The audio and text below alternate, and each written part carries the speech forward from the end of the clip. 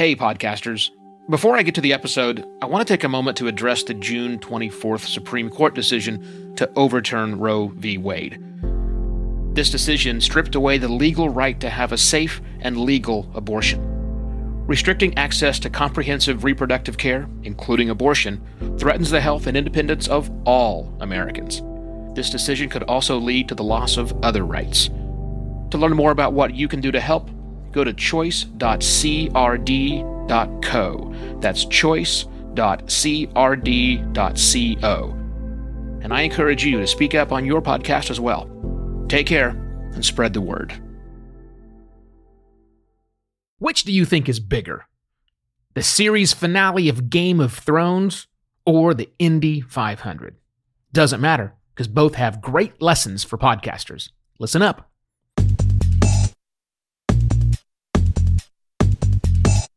Hello and welcome to another Podcast Pontifications with me, Evo Terra. Season finale. Not the season finale, the series finale of Game of Thrones happened. Next week, by the time this is recording, Indy 500 is happening. And I know these things because I watch television. And social media and everything else. These are gigantic events and I can't get away from the news of these two things, even though I don't yet watch Game of Thrones and I'm not really a race car fan. But nonetheless, I'm aware of these things. And that is going to be what we're going to talk about today. You and me, working podcaster, how you can do something like that, how you can recognize that this organization called NBC and an organization called HBO have captured, if not the national, definitely the national conversation and even an international conversation about these two events, which you could care about or not care about. It doesn't really matter. But I think there are some lessons here for you. And I think there's a big difference in the way that these events were marketed and the way that podcasters typically go about marketing. So that's our conversation for today. The lessons that businesses can get.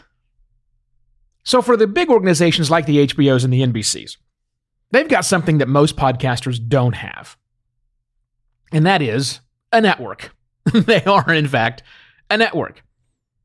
And the reason that they want you to tune into these things, if it's the NBCs of the world, is they would like to sell you advertising. And if it's the HBOs of the world, they want to sell you a subscription, so you keep on paying. Of course, many podcasters don't have a big need or reason to keep people listening, to subscribe, not from a payment point of view, so that model's out. Quite a few of podcasters, especially business podcasters, don't run ads. It's not really, there's not an immediate increase in dollar value once they do start running. If they get everyone to listen and watch at the same exact time. No real benefit there. So there are differences there. I think the other big difference is that typically in a podcasting space, podcasters tend to wonder about marketing or tend to push out episodes. No, wrong way to say that. Tend to market their episodes, here's what's happening. Here's what just happened. It's done in arrears. It's done after the fact. Hey, I had this amazing guest on my program and you should listen to it. Or my episode just dropped. You should listen to it. And that's a very different model. And that makes sense because, podcasts are available now. It's the whole idea of personal on-demand broadcasting. I don't want to have to be in anticipation of.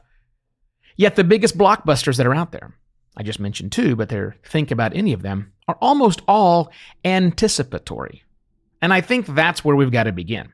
We've got to begin, business podcasters, thinking about building some anticipation for your show. It's not easy to do because, like a lot of podcasts, you may not know what's coming up next. But nonetheless, with proper planning and proper foresight, you certainly can build some anticipation of the next episode. But really where I think it drives home is the things you can get people to be anticipating about. And I think there are some natural events that Game of Thrones, as well as the Indy 500, illustrate. Game of Thrones was the end of the series. That's a big deal. Now, if your podcast is ongoing, it's hard to do that. But for a lot of business podcasters, they're waking up to the fact that they don't need to produce content every single week. They need to produce things more in a series, in a seasoned fashion. Because if you do that, you can absolutely tell people and get people excited about the finale, either the series finale, hopefully the series finale, hopefully not the entire podcast finale. You can get people excited about that. I have seen several examples, specifically around authors who are podcasting, pushing out through the podcast their own work in a serialized audiobook form. I have seen time and time again where their numbers significantly increase when they post the last episode. There are people out there who will wait until all of it's available and then binge consume. So that's an opportunity, business podcasters, rather than doing the weekly thing. Think about a seasonal approach, because I shouldn't promise, but typically when you start promoting and pushing the finale of that can be a big business driver, a big listener push. Might happen anyways. And if you really, really push on it, maybe you can get even more. The second thing that I think businesses could leverage here is these things become events. They become something to look forward to on a certain date and a certain time, which again is antithetical to podcasting, I know, but it doesn't have to be.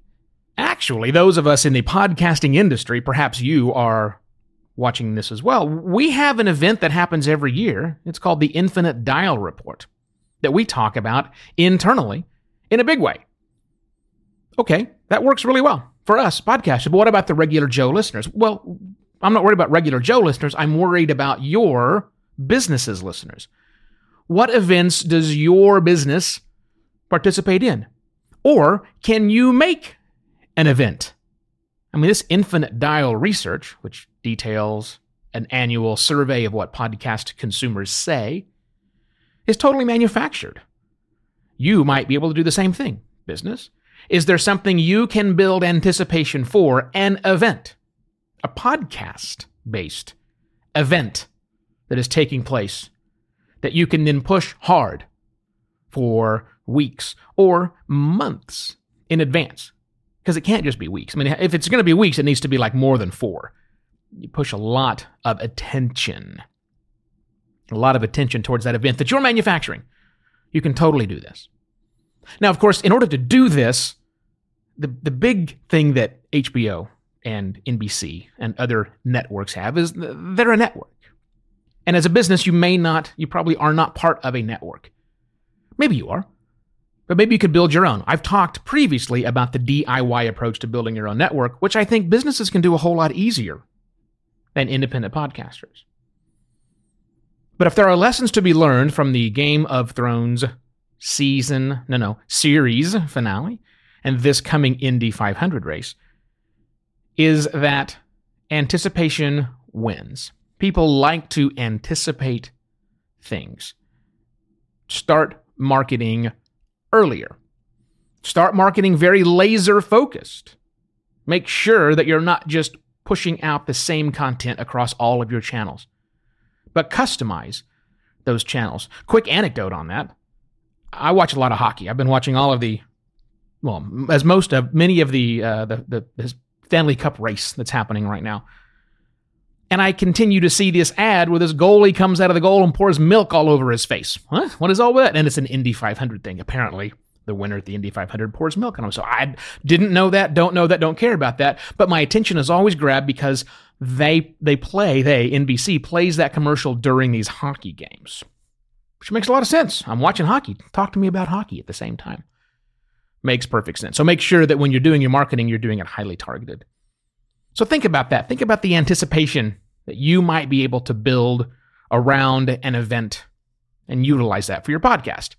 That's the idea, business podcasters. I'm full of business ideas for business podcasters. If you want to talk more about how to get a business podcast going, get in touch with me, evo@podcastlaunch.pro. You can go to podcastlaunch.pro to see a list of all the services that my firm offers to our clients, and I shall be back tomorrow with yet another podcast pontifications.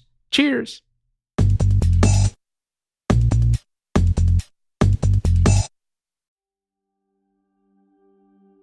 While Americans overwhelmingly support the right of an individual to make their own decisions about abortion, unfortunately, that right is no longer protected everywhere in the U.S. The Supreme Court overturned Roe v. Wade on June 24th. Abortion is a basic healthcare need for the millions of people who can become pregnant. Everyone should have the freedom to decide what's best for themselves and their families, including when it comes to ending a pregnancy. This decision has dire consequences for individual health and safety and could have harsh repercussions for other landmark decisions. Restricting access to comprehensive reproductive care, including abortion, threatens the health and independence of all Americans.